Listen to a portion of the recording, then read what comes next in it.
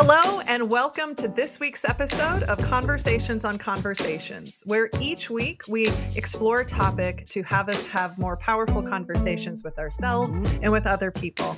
I'm your host, Sarah Noll Wilson, and joining me today is Erik Dominguez. Hi, Erik. Hi. Good to be here with you. Excited to have you. Just in full transparency for the audience, we are recording this on a Friday, and I'm a little punchy. And so we're just going to come from this place. No, I'm really excited to introduce you all to Erik. So let me share a little bit about his bio, the relationship that we have in our work together, and jump into our conversation. So Erik Dominguez is a speaking and storytelling expert with over 25 years of experience teaching thousands of individuals from all walks of life how to powerfully present. As an immigrant who grew up between two cultures and mixed messages, his familiarity with communication fears fueled him to learn and share the mindsets and tools to be seen and heard. His team-oriented approach has centered around a philosophy that everyone has a unique story and believes that everyone can share their minds and hearts with confidence, power, and yes, a lot of fun. Erik and I met through a mutual friend a while back, and Erik is not only a dear friend of mine, but he is also my speaker coach. I have been on stage for, oh boy, how long? 25 years probably, and realized that there was only so much I could do and help myself in growing. And so I've been working with Erik over the last, on and off for the last year. And so I'm so excited for you all to meet and get to love him as much as I do. Erik, what would you like the audience to know about you? Quite a bit, really. I mean, the main thing that stood out of you reading my bio is fun. You know, a lot of traditional public speaking, presentational skills can be really dry. It can be very formulaic.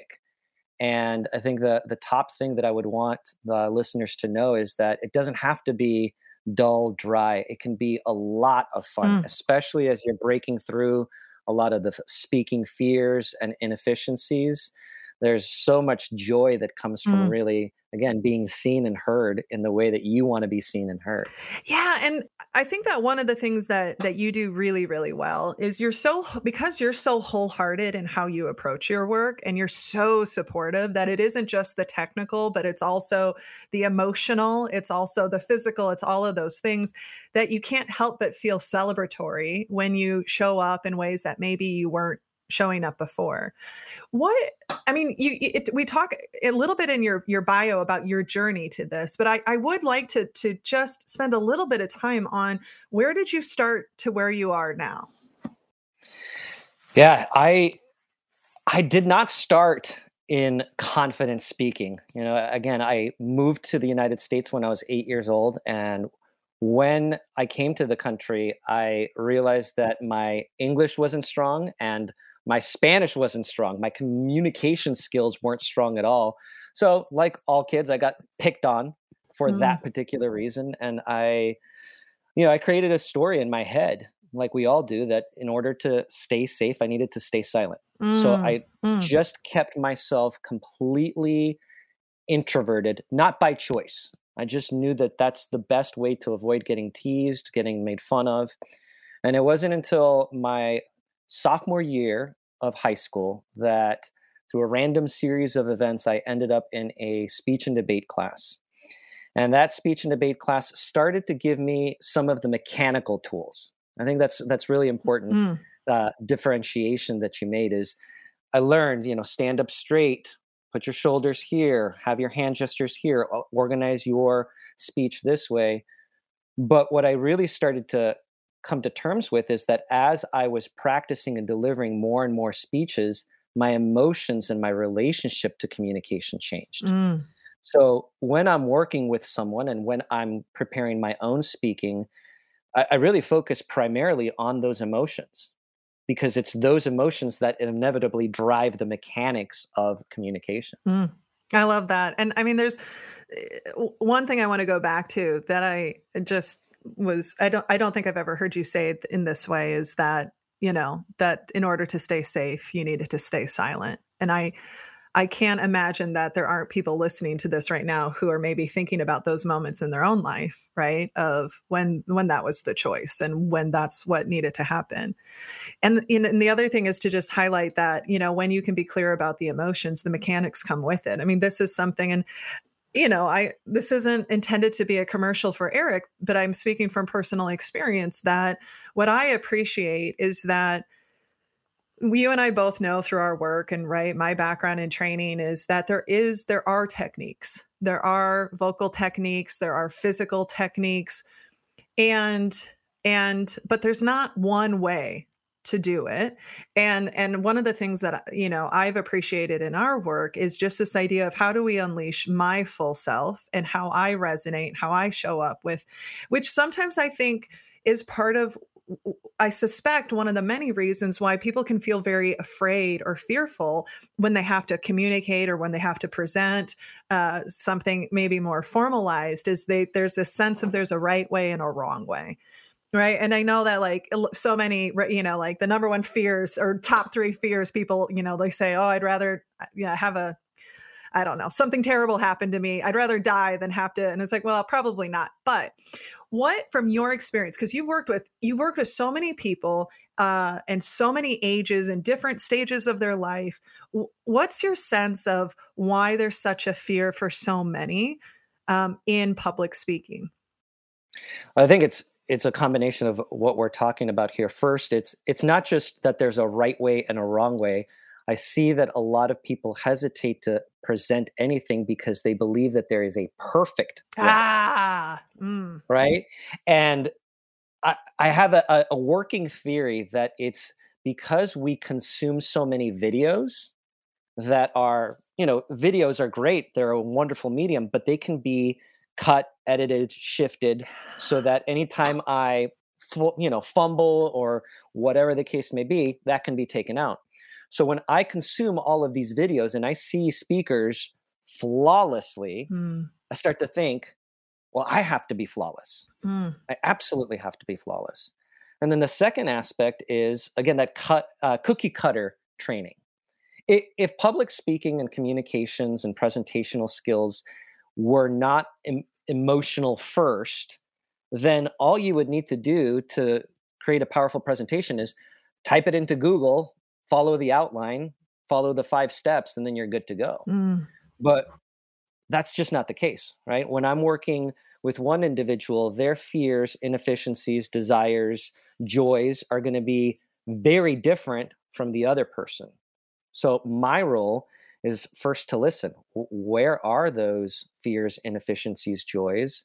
And that leads me into not just the mindset, but then the proper mechanics of the training. Because there is a space for mechanics, but only first after we address the emotions. I love so much of that. And that, and that idea of striving for perfection, because failure is uncomfortable in most situations. Failure in front of people is a whole different ballgame. When I think about my own experience, probably the thing that set me up the most to be willing to experiment on stage, it was my time in improv.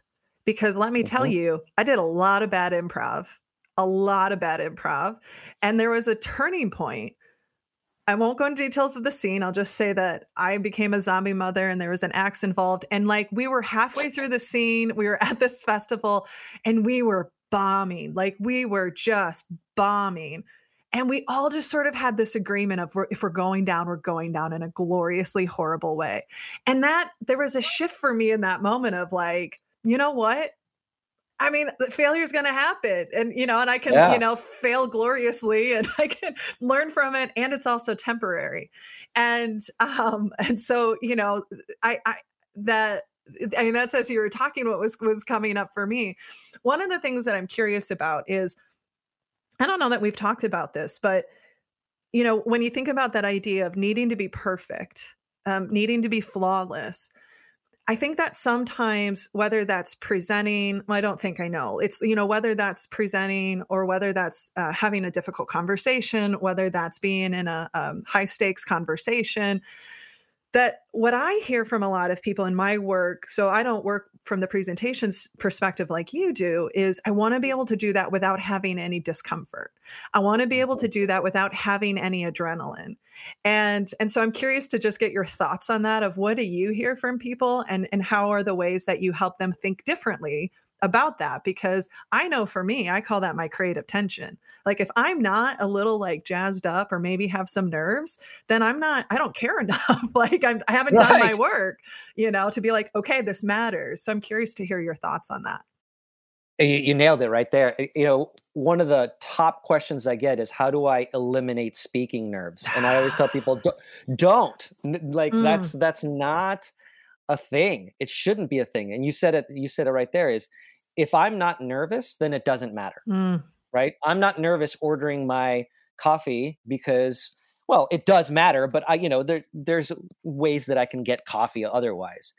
When I'm on stage, my mind is working overtime because it's mm. receiving so many different stimulus, right? My own body, what am I going to say? What is that person doing? Why is that person on the phone? Why did they just leave? There's just all sorts of different things happening. So I classify it as two different types of nerves. The first nerves are roller coaster nerves. Mm, And for audience members who hate roller coasters, just play along with me for a second. Pretend that you love roller coasters. And roller coasters, when I'm in line, I always think like, oh my gosh, this is going to be so terrifying, but it's going to be awesome.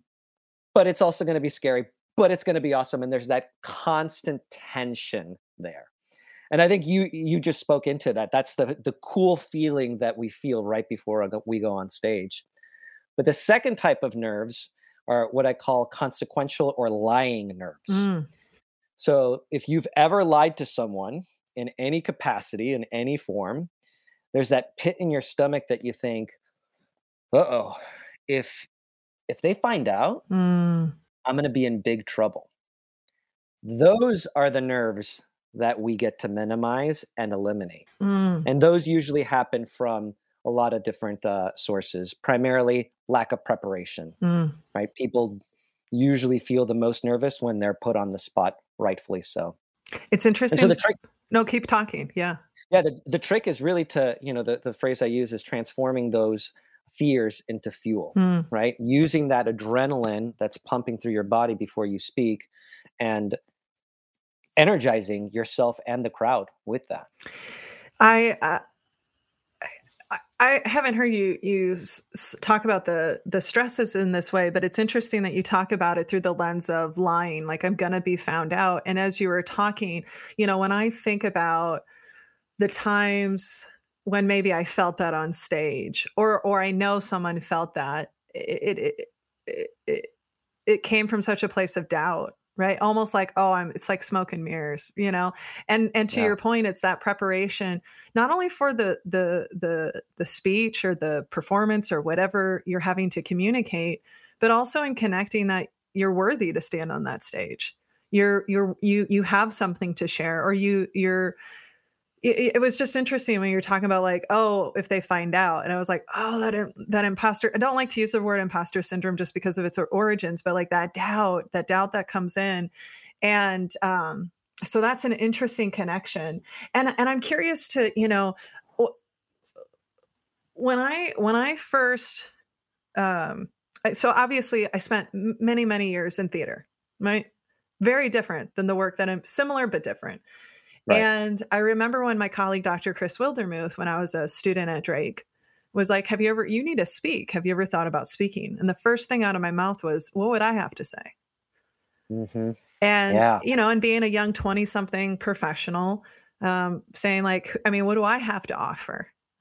And one of the things she offered me that was really powerful was, she said, you just need to be one step ahead of your audience.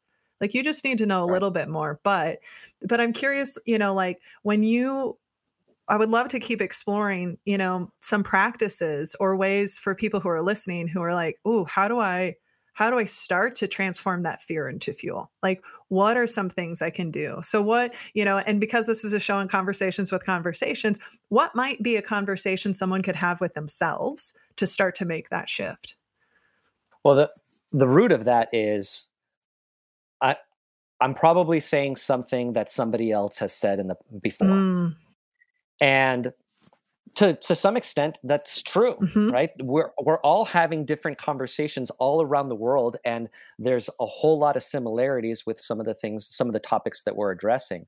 But the first mindset in transforming that fear into fuel is, yes, there are hundreds, if not thousands, of people who could speak about your topic the same way that you're speaking about it, but no one has experienced your topic quite like you. And even if there are hundreds and thousands of people who speak on your topic, there are hundreds and thousands of people who haven't heard it from your unique perspective, who are dying to hear it from your perspective. I mean, we've all heard messages, at least for myself, is I've heard the message, I heard the message, I heard the message, but it was the way that someone else said it. It was like that 100th time that I heard it from that speaker in that way, in that story, or whatever the case may be, that finally, boom, hit. And so you, meaning general audience, you are that person to be able to speak truth and empowerment and value or humor into an audience.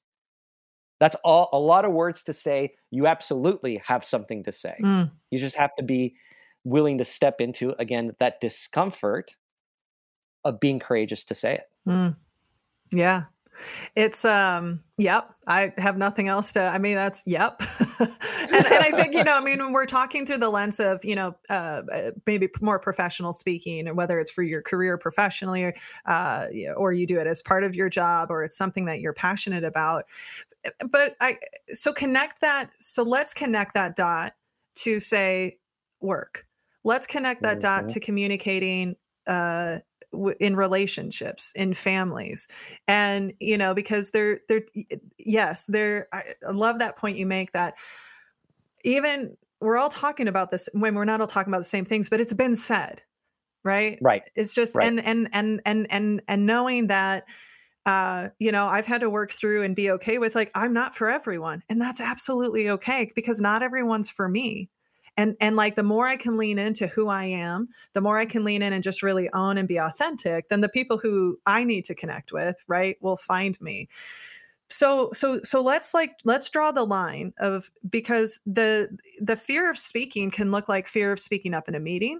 It can look like fear of advocating for yourself, potentially. It could be fear of having a vulnerable conversation, of giving feedback. I mean, the list goes on, right? We talk a lot on the show about conflict avoidance, because that's what I'm so passionate about. But what does it look like for somebody who's like, yeah, but I'm listening to this, Sarah, and I don't want to be a professional speaker. What does that look like for me? I go back to the phrase, how you do one thing is how you do everything.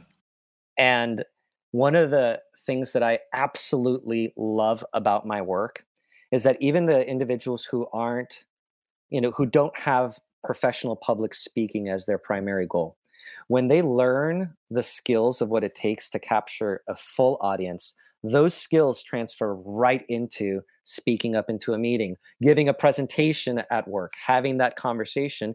Because again, the style that I really adopt is dealing with the emotions, right? If we're just training people to stand up straight, that may or may not help in a presentation or in a one-on-one conversation. But if we're training people to identify, what's really the fear here, beyond, they might not like my idea. Well, what would that impact? And digging deeper into what that internal conflict is. Something I've learned a whole lot from you is, again, getting curious with yourself. Why am I afraid to just raise my hand and say, I don't think that's going to work out? Or raise my hand and say, what if we went this direction? Uncovering that fear from the stage will also uncover that fear from the desk. Yeah. You use the word early on, like confidence speaking. And I thought that was interesting, how not like speaking with confidence. You said confidence speaking. And one of the things that in our world, in our work, and back in the day when I was doing a different type of coaching than I'm doing now, although there's still elements of, working with people and their sense of self and building that confidence, is, there's not a switch you can just flip to say, oh, I'm going to be more confident. Like the confidence is an outcome right? We can't just sit there. And so I'm curious to get your thoughts on, what are some of those, and even if you have like a specific story of moving, like someone moving from maybe that lack of, like, that doubt, that lack of confidence, and what were the things that allowed them to become confident? Because it's not, because sometimes people will say, well, you just need to be more confident. Well, shit, if I knew that, if I did, I would have done it by now. Right. Yeah. Yeah. But Oh, yeah. it's an output, going back to your point of like how much joy people have, how much joy people have when they finally, right, when they nail the moment, when they tell the story, when they connect with the audience, when they step on the stage, whatever that might be. So what are some of the practices, or what are some of the things that you've seen help people shift from that like place of insecurity to really owning their confidence? The first thing is grace. Mm. So we have a rule in our house. I have a 10-year-old and an 8-year-old. And one of our rules is we don't say something is easy. And what I mean by that is sometimes, my oldest will be playing with something and then my youngest will try and he'll be kind of failing at it. And my oldest will say, come on, that's so easy. Well, it could be easy for you, but there was a time when it wasn't easy. Mm. And that's true for all elements, all skills, right? And confidence and talent are a weird thing because in order to be confident, in order to be talented, you first have to be really unconfident and really untalented. Right? Okay, wait. Can we just pause there a second? Because that is such a beautiful way of describing it that I've never heard anyone saying in that way. Is like literally to get to the point that you want to get to, you have to go through this muck right now, right? Like it's the whole, Yeah. you know what you don't, you don't know what you don't know, you know what you don't know, right? Like that whole step. But I've never heard anyone say it like that. That literally to build confidence, you have to go through a period of not knowing, like not being confident and not being talented. That is so brilliant. That's so brilliant. Yeah. Erik. Yeah. And I mean, I put it through my own test of like, what are the tangible, important skills in my life that I was able to just, okay, now like I got it right away. I can't think of any, right? Driving, riding a bike, reading, writing. And, I talk about the first step as the grace. The second part is also the grace because, even as professional speakers, and you can speak to this too, is there are times when I make mistakes. I flunder and I bumble and I like, oh no, my goodness, all the time, right? There's never going to be a time when I'm going to have that perfection in any skill. So it's grace and it's grace. And then it's showing up every day. That's it.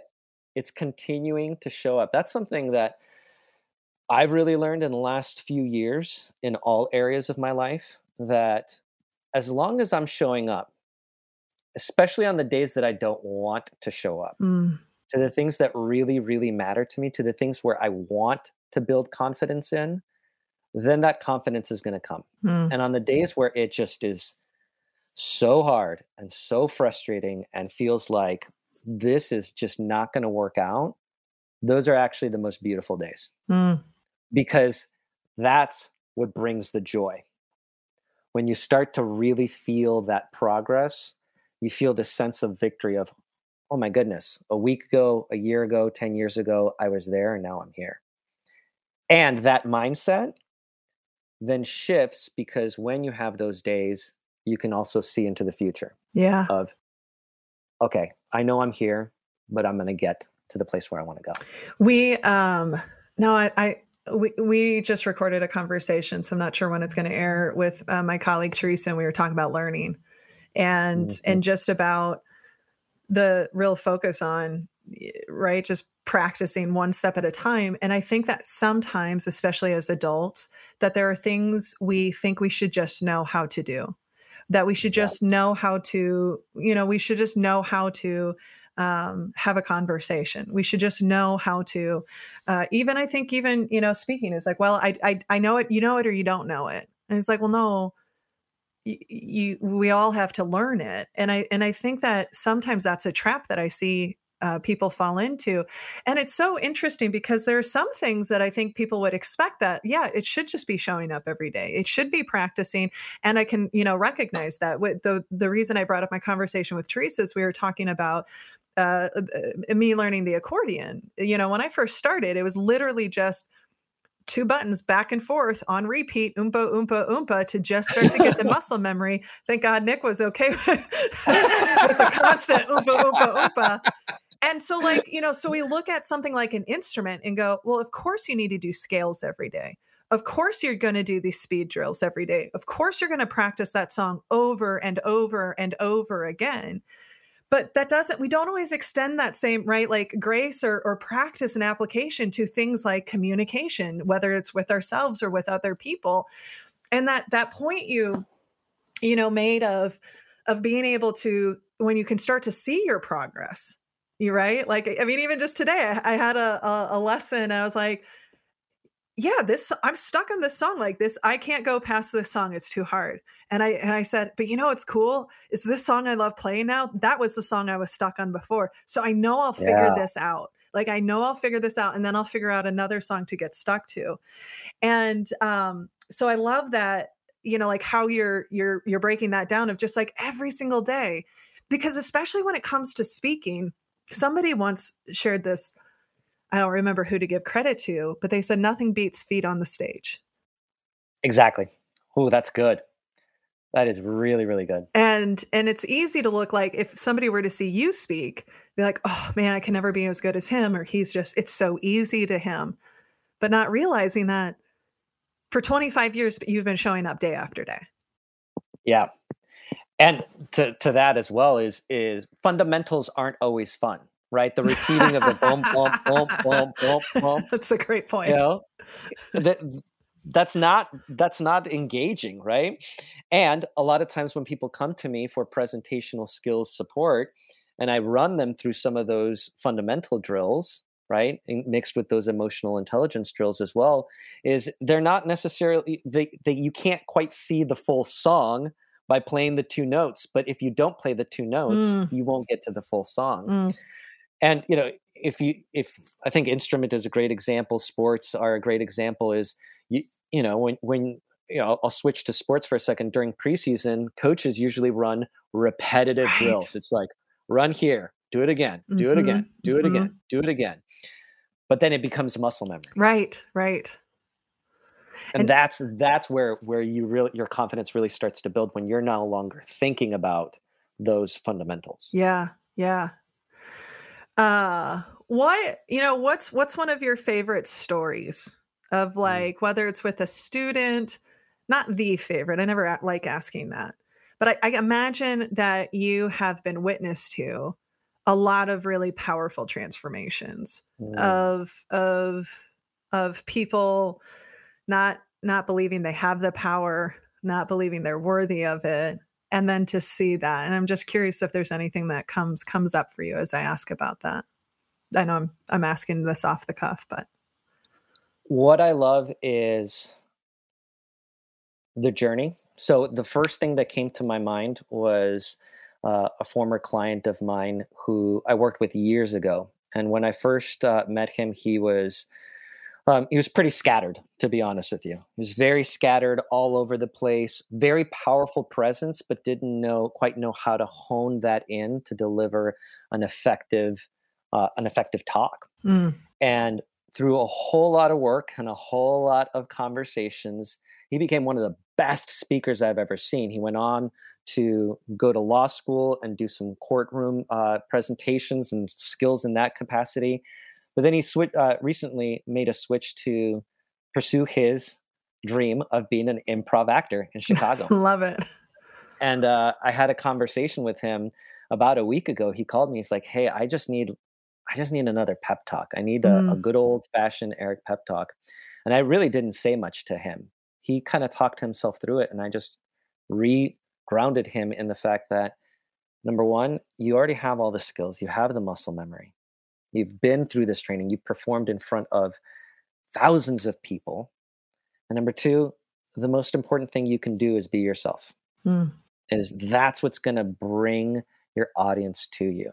So often we get, and rightfully so, we get, muddled with, I have to say this point and I have to say this point and this slide or in this slide. And in his case, like, what am I going to do? What am I going to say? That trust and confidence in yourself that you already have everything you need, that it's not going to be perfect. It Mm-hmm. never can be. And that the outcome is always an opportunity to learn. Mm-hmm. That journey is what gets me through some of my speaking anxieties, but also continues to motivate me and inspire me. So that conversation recently really reminded me why I do what I do. Yeah, that everything's an opportunity to learn. Sometimes it's hard and painful, but is really important. We'll be back with Erik Dominguez in a moment.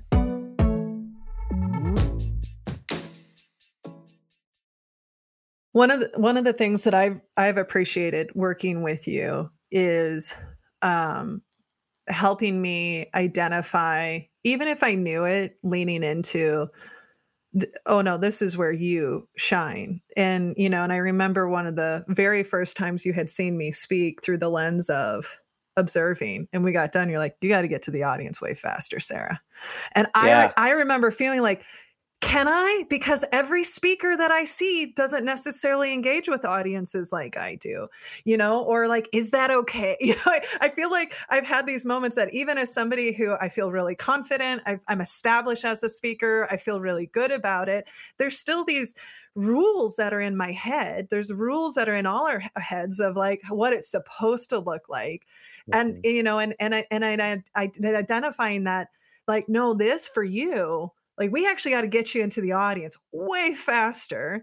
And that was such a gift you gave me of a couple of things, because I've been through a lot of public speaking trainings. I've, trying to hone my craft. And honestly, I break most of the rules, like don't lean on the podium. Like, oh, this is like, I'm sitting at a bar and we're just like hanging out, or like, you gotta, I don't know, you gotta do all these things. And so, I mean, sometimes maybe I break some of the rules for the wrong reasons, but there was so much that from my experience when I'd gone through those trainings, and this isn't to disparage, like, right. It's just a difference. And it's also what I needed. Or what I need now is different than like going through it, but it felt suffocating almost. It felt like constraint. And I know for me, it's kind of like, don't put baby in the corner. Like, don't put parameters on Sarah. Like, help me bring my message out in the best way. And so I'd love to explore even just like, what does that look like for other people, or what have you seen or experienced when it's like, oh, like, to really lean into, yeah, this is when you're in the zone, and the sooner you can get there, the better it will be for you and for the audience. Yeah. I'm reminded of ninth grade. I learned the classic traditional 5-paragraph essay structure, right? And we had like these, we had this very detailed outline, and you had to follow it exactly. And that had its place, right? Because I needed to learn, as a writer, needed to learn, here's an attention getter, here's the flow, here's the 3 subpoints, here's basic argumentation. But we no longer write in the professional world in a 5-paragraph essay format. Right. I haven't written a 5-paragraph essay in a very, very long time. And it's the same with speaking, is that, yeah, those fundamental skills are needed, right? We still adapt to those.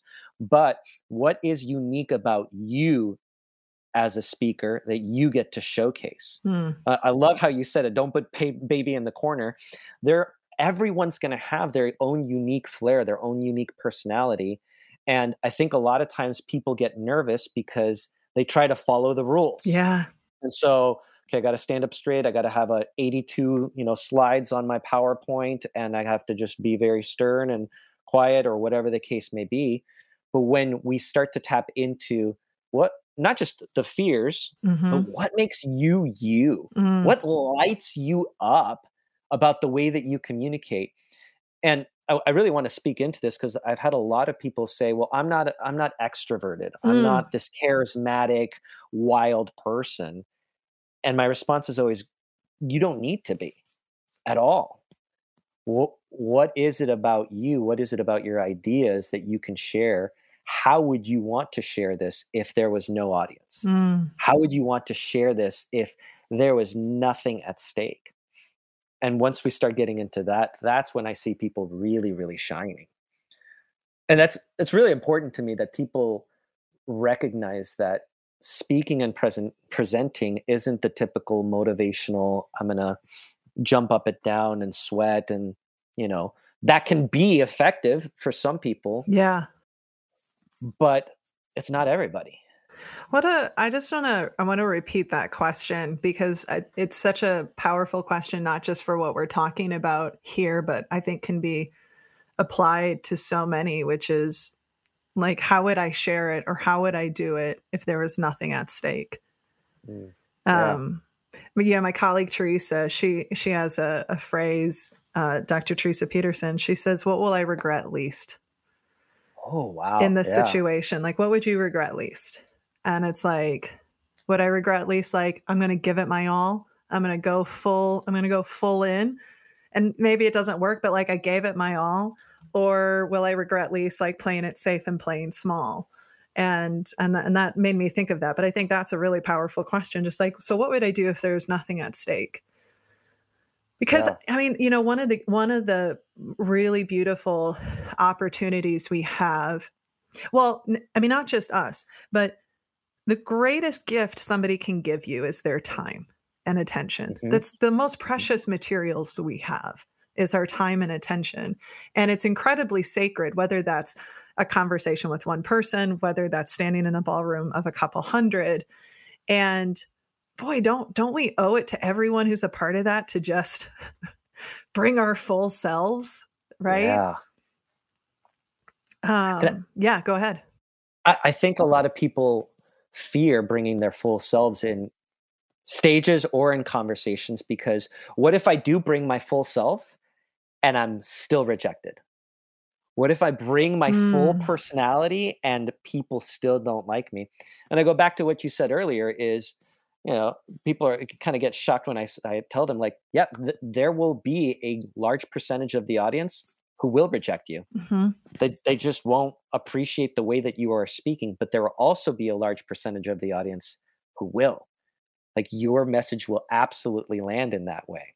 But in my experience, we tend to focus on what's not working, what could go wrong instead Yeah. of what it could go well. It's yeah, I mean that's our fun brains, right? It's like Right. Yeah, it's like exactly. threat. Wah! But because this is a theme that's come up in multiple conversations. Yeah, Dr. Chris Wildermuth, we talked about it. Just a gentleman I interviewed this morning as we were exploring the idea of men and intimacy. But this idea of like masks we wear, our Mhm. authenticity, and in hearing you talk about that idea of, oh man, I mean, I got a pit in my stomach as you were saying it of, and what if I share my true self and I'm rejected? Yeah, I yeah. mean, who isn't walking around with maybe a little bit of that fifth grader who got made fun of, right? Mhm. Yeah. The Ex kid, that to stay silent means to be safe. So I'm curious, I mean, if we can go here, because I mean, like in the work that you see, I could imagine that you're working with a lot of people who may not even be tapped into their authentic self because they've been showing up in ways of how they feel like they should for whatever reason. So I'm just curious to open up this conversation with you because it's such a pattern that's come in multiple dialogues as we're exploring this. Yeah. I saw that missing in my coaching toolbox, to be honest with you. Mm, About 3 or 4 years ago, I realized that there was a level of fear and a level of resistance that I was coming up against when I was working with people that I wasn't yet trained to really speak mm, into those fears and into those anxieties. And so for the last 2.5, 3 years, I've gone through a series of emotional intelligence trainings to be able to have those tools to ask the right questions, to uncover the authentic self. Because you're mm, absolutely right that most people don't really know what would light them up. mm. And yeah, I use this term often, and people kind of give me a weird look, but public speaking training is transformational training, Mm. because public speaking is knowing yourself, knowing your message, and having the courage to share that message. Mm. That's really simple, but it's not easy at all. So it Can you say that it again? takes, Because like I just yeah, want to give it space. It's knowing yeah. yourself. It's knowing yourself, knowing your message, and having the courage to share that message. Mm. That's public speaking. I mean, that's just living. Yeah, absolutely. Absolutely. And it's scary, right? I know that through my own emotional intelligence work, through my own therapy, through my own self-exploration, I didn't want to see what I saw Mm. in uncovering my authentic self. That's why I hid it. I didn't want to recognize that I had, this flaw or this flaw. And the more I addressed it, the more my authentic self came out. Mm. Yeah, I mean, I, it's no, keep talking. I love I this. I'm a much better speaker now than I was years ago because of the deep emotional work that I've done for myself, with myself, through the support of others. Yeah. It's the I think it's why everyone knows they know what self-awareness is, but not, so very few people are regularly practicing it, or there's an opportunity for more. And, and it's one of the things I always think about with self-awareness is that like we need the courage to ask the question and we need the courage to listen to the answers. Yeah. And Yeah. and it's hard. It's hard when you're faced with, oh, there's some strong beliefs I have about myself, or there's some strong beliefs I have about other people that aren't productive, right? Or shadow intentions or whatever you might call them. And again, I think this is why I'm trying to catch myself and I think, so this is me, working through my own I gotcha. owning my, language is it's one of the reasons why I've really enjoyed us working together is because you don't approach your work through a transactional lens or a technical lens. It is very transformative. And that idea of, you recognizing that as you've been on your journey to show up as your true self, you're even more powerful, right? It's even more Mm-hmm. resonant because you're even, your light is even brighter. And boy, does that apply to every part of our lives. Cause I've seen that in my work, whether that's me on stage, whether that's me with my husband, whether that's me with my nieces and nephews, my nibblings, whether that's the person at Target, who's Yeah. checking me out. And I'm like, how are you doing really? Right. Because and there's such a, yeah, it's again, I just go back to, it's like, we're all worthy of the investment. Oh, yes. To be seen and to be heard. And I love that language. And to have the courage to share your message is so powerful. But like you said, it's simple, not easy, Very simple. Absolutely not easy. Absolutely not easy. And, again, looking at ourselves can be very, very difficult. Hmm. And getting feedback, it can also be very Oh difficult. yeah. Can we talk? Okay. Like okay. Cause I feel like we could definitely approach this conversation like, okay, how do we prepare? What are the techniques we can do? And we can talk about that. But I'm really glad you brought up feedback because again, our brains are wired for it will just focus on the 2 people or the 20 or whatever it is, right? That you're just like, I was rejected by them. And there are times when, because as speakers, we get feedback all the time. And it's interesting. I can't tell you how many times I've had a meeting planner or a client, when I asked for it, I said, no, I want it all. I want the comments. They're like, oh, you sure? Like we can remove. I was like, why would you remove the hard stuff? That's really valuable for me. Whether I keep it or not, it's valuable for me. And they're like, oh, we just work with a lot of speakers who don't want that. And I was like, wait, what? Like, really? What? I've had 3 different people go like, well, do you want it? I mean, most of the people we work with are just like, unless it's really good, I don't want it. Wow. That's unfortunate. That's really incredibly unfortunate. Right. Because that's especially what we would consider negative feedback, those are number one, areas of growth and patterns, Mm, right? There's always going to be an outlier. There's always going to be someone who says, I didn't like X, Y, and Z. And it's not that, when I get that, it's not that I ignore it, but I look for a pattern. If 10 people say, I don't appreciate X, Y, and Z, great. Then that's my opportunity to shift and get better. yeah. That's really surprising that there are people who won't speakers that won't receive They that. just, yeah. That that puts you in a bubble, right? Right. Right. It totally puts you in a bubble. And it this is the other element of it, is what that tells me is that, well, let me backtrack a little bit. There's always a price to pay when a speech is given, Mm, right? mm.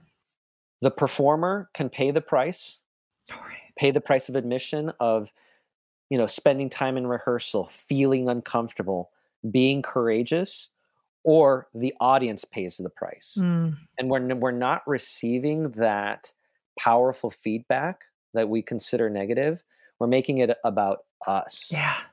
But speaking is a gift. Right. Like, it's literally, here's my gift to you all. Some of you will love it. Some of you won't like it. Some of you will throw it on the trash on the way out. All of that is okay. I'm still going to give you my gift Yeah. because it's for you. It's whenever people are like, what's your advice? And I go, just remember, it's not about you. Yeah. It's just Yeah. not. It's like, what can I do to make this a safe space for you? What can I do to serve you? How can I show up in a way that will be most meaningful for you? And, and going back to the feedback, I know for me, there are times when it stings and I'm human and, Oh, yeah. and Nick does a really good job of, and don't forget that there's 299 other people who said amazing things, because our brain is just wired to focus on that threat. Our brain is more likely to protect us from pain than it is to lean into pleasure. And so sometimes you have to just sit with that and process that. And it's not, I mean, even doing it all these years, I'm sure there are still times you're like, ooh, that one, Yep. okay. Clearly wasn't for them.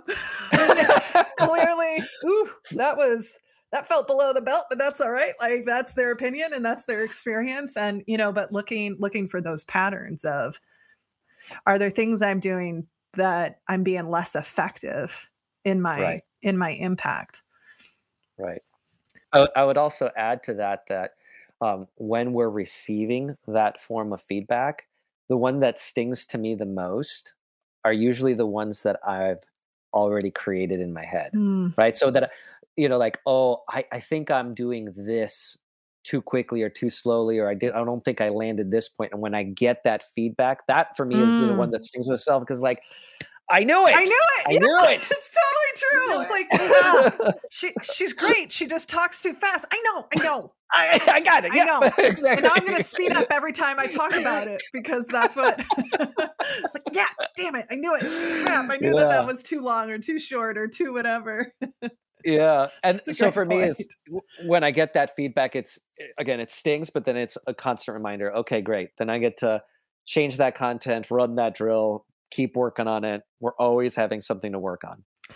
I wonder, like, as people are pushing against perfection, right? As you push against that, I mean, you and I have talked about this, right? In the process of writing the book, one of the most vulnerable things for me was that the book is permanent and a bad presentation is temporary. Like, a bad book is permanent and bad presentation is temporary. And one of the things that I try to anchor myself in, but sometimes I'm not effective. And as you know, you've helped me through some difficult moments of, I don't know what happened, and I just need to process this. If I did everything that I could to try to show up as my best, to do my best, I need to be okay with that. Sometimes, like, I'm still going to mess up, right? Or whatever. But it's like, for me, I always feel the worst when I knew I didn't prepare as much as I should have, where it's like, or maybe the situation didn't allow for it. But when it's like, when I had a choice and it just wasn't in my bones, right? The content wasn't in my bones. I didn't, I not that I never phone it in, because it's live and you're in communion, but right, there are times where you just can go, that I probably needed to give that more space and time than I did. Like, that's when I probably struggle the most. is because it was something within my control, but also just realizing that even if I do everything and it's still not, like, at least I can hold on to the fact that I gave everything I could give. And now I'm Mhm. going to learn and figure out how to keep tweaking and adjusting or showing up differently or whatever that might look like. But I mean, it's challenging. That's part of the roller coaster, right? This is going to suck and this can be really amazing, and it might suck and it might be really amazing all at the same time. Yeah. And that preparation, I mean, again, you don't know what you don't know. So there's times, when I've spoken, when I've shown up and there's been 3 or 4 curveballs and I start to get that anxiety and I start to feel like I'm not serving correctly. Mm, And again, I go back to exactly what you said. Did you know did you know this ahead of time? I didn't. yeah. There was no way for me to actually prepare for it. But now that I know that this could happen, I can adjust to that. And Yeah. the, even when a talk doesn't go well, and even when I feel like there's something that I could have landed better, again, you nailed it. Did I rehearse? Did I prepare? Did I think through? Did I set myself up for the greatest success, not just for me, but for the audience? And if I did, then everything else that might have gone wrong, it's a great learning opportunity. Hmm. And I'm going to continue to grow. It's going back to the accordion, right? There's going to be times where you're going to mess up a few notes, Yeah. but you're still playing the song. Yeah. And not rehearsing to the point of seeking perfection. That's the thing, Yeah, right? I mean, it's like yeah, it's not obsessive. It's, for me, that's the language I use is I want it in my bones. Like exactly. I want to know my outline, my milestone. I also know that 99% of the time we're going to not cover exactly what especially if it's Nick and I, we joked after trainings and stuff. He was like, "You need to account for like 30% just Sarah time where you're Yeah, going to follow the yeah. learning and you're going to like someone's going to ask a question and then you're going to go off on a tangent and you're going to do all of this." And and so we're trying to be better about that. But yeah, but just to reiterate, like that practice isn't to be perfect, because that, No. I mean, just from a technique perspective, one of the things, and again, I'm speaking through my experiences, as that I don't want to be totally scripted. No. That's not me. But there are moments that are served better when we can be really clear about the moments. And one of the practices that's been so helpful for me is that idea of buoys that you introduced me to. Like, what are my Yeah. buoys that I'm getting to? So, like, okay, you get about 10 minutes to talk about here, but now you're going to land this quote. Now you're going to land Mhm. this story. Now you're going to do this.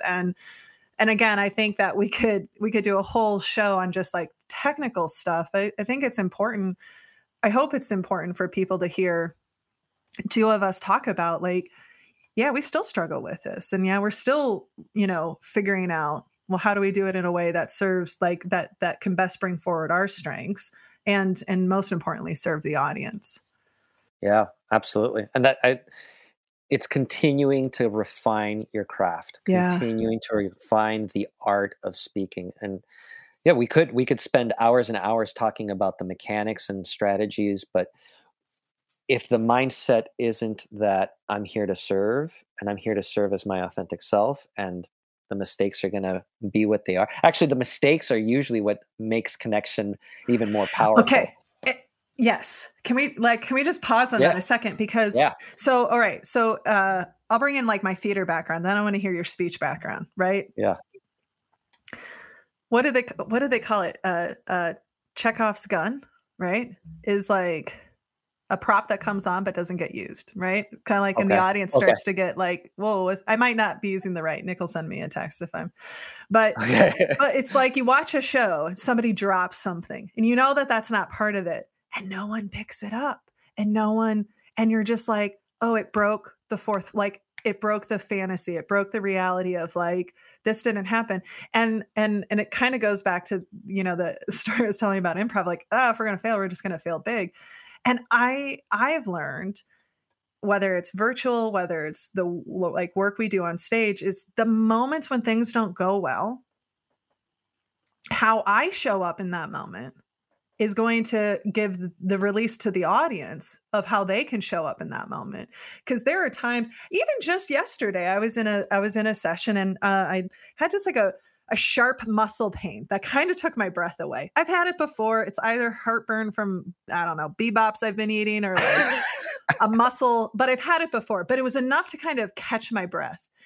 And young Sarah would have been like, oh shit, what is happening? And oh, did they notice? And all of this, like, but now I'm just like, hey, because we were talking about amygdala. Full disclosure, my amygdala is triggering because I just had a really sharp pain. So just give me a moment.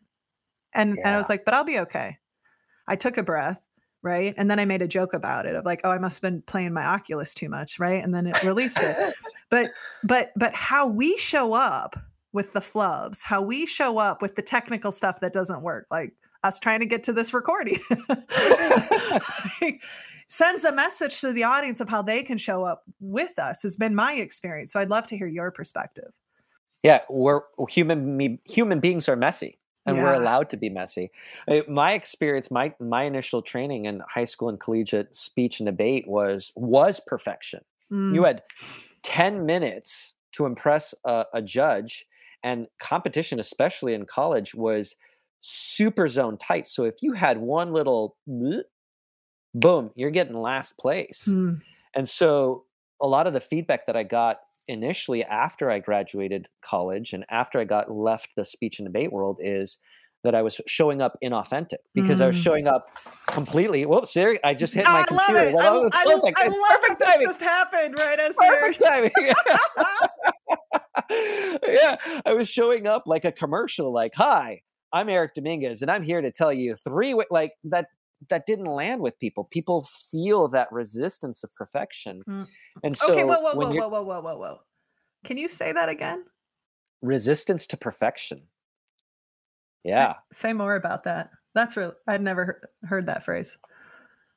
I'm going to flip it for what you just said is what you just said is that when you had that pain, it gave permission to the audience to show up that way. It was actually an example of how they can show up in their meetings and their presentations. But when we see something that is too perfect, there's something about it that's like, I don't know. What's underneath all of that? And so yet like you, there are moments in my talks that I do rehearse and I do memorize and I do pause to create that experience, but I'm okay with whatever mistakes that I tend to make.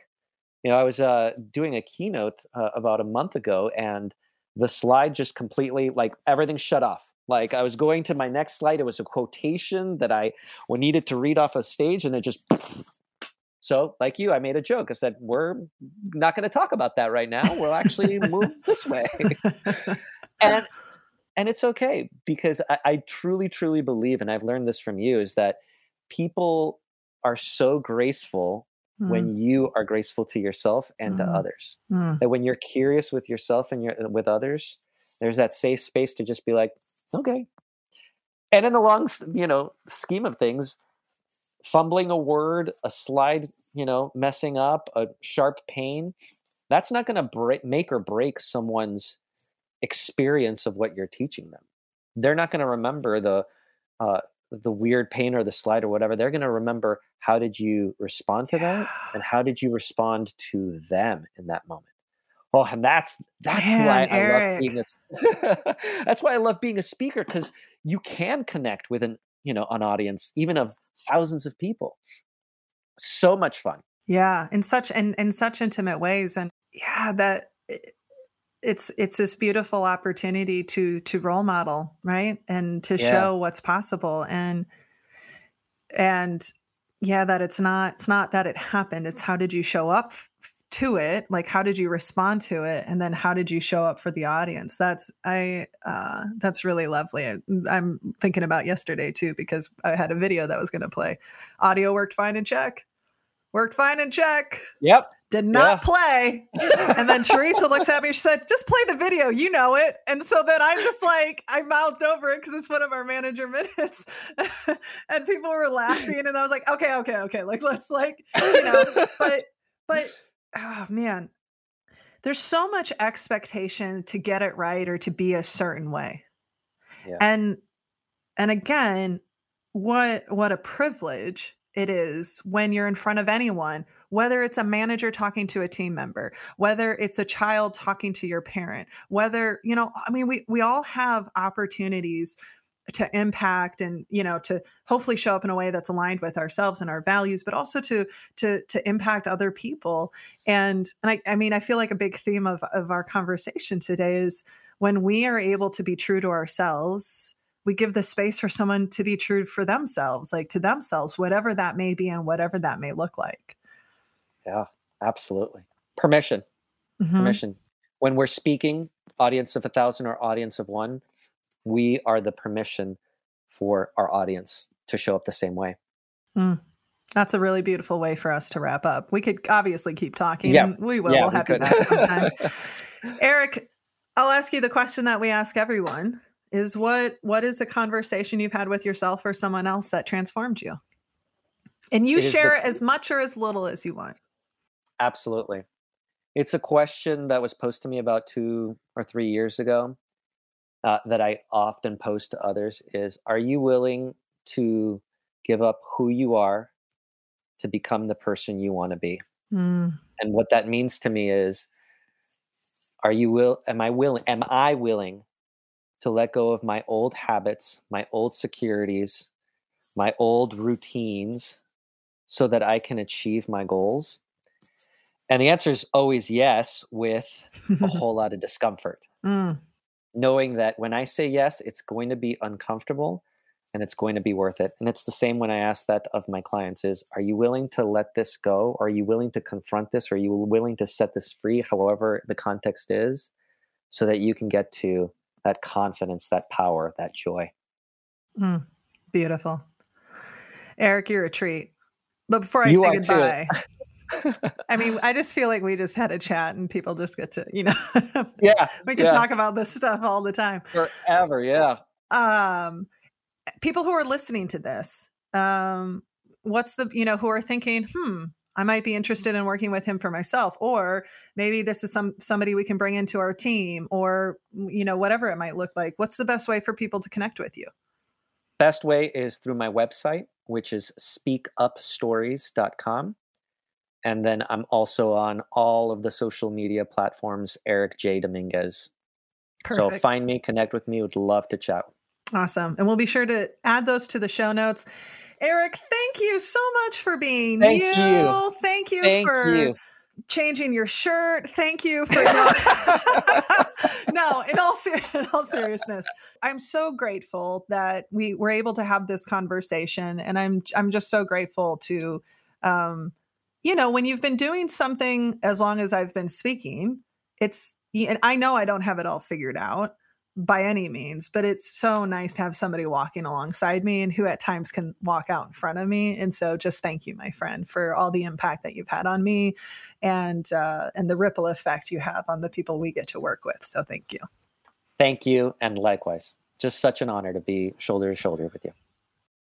Our guest this week has been Erik Dominguez. And one of the things that I'm going to hold on to and chew on was that point we were exploring, which was that resistance to perfection. I've never heard that phrased in that way. And I know that I've felt that.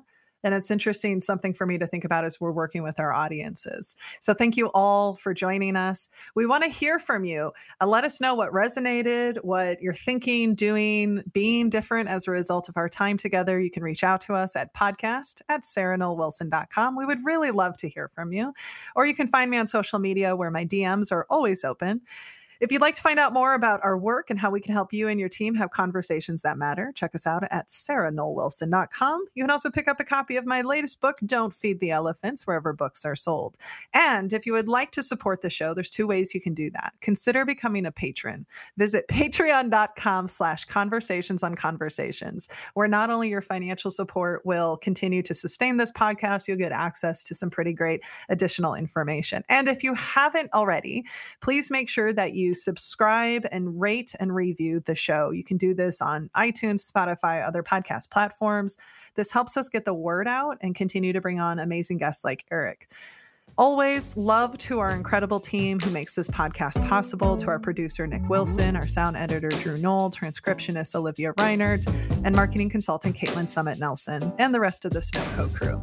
And a final thanks to Erik Dominguez with Speak Up Stories.